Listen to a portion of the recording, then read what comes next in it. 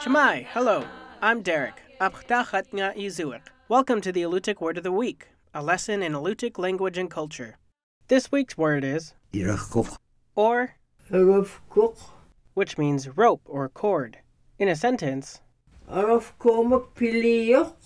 he or she is making rope.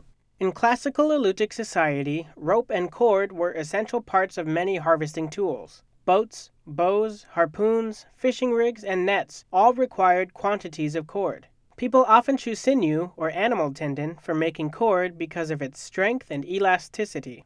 However, they also used long strips of leather, spruce root, and baleen to tie items together.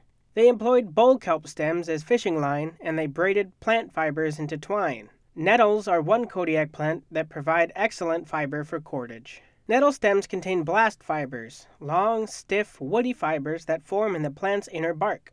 These strong, lightweight fibers help the plant stand and are an excellent material for textiles and cord. For centuries, societies around the world have used nettle fibers to manufacture thread, fabric, and even paper.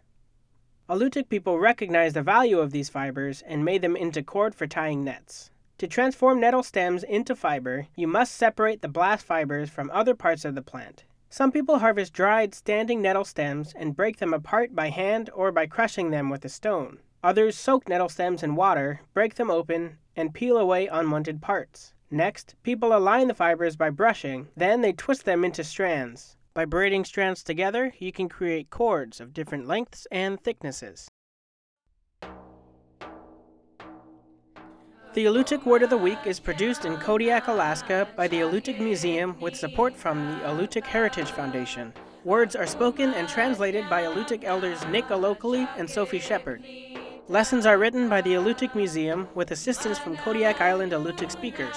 Lessons are published in the Kodiak Daily Mirror each Friday. To subscribe to a weekly email lesson, visit the Alutiiq Museum's website at alutiiqmuseum.org and find our podcast in the iTunes Store. To learn more about the Alutiiq language, please visit alutiiqlanguage.org. Thank you for listening.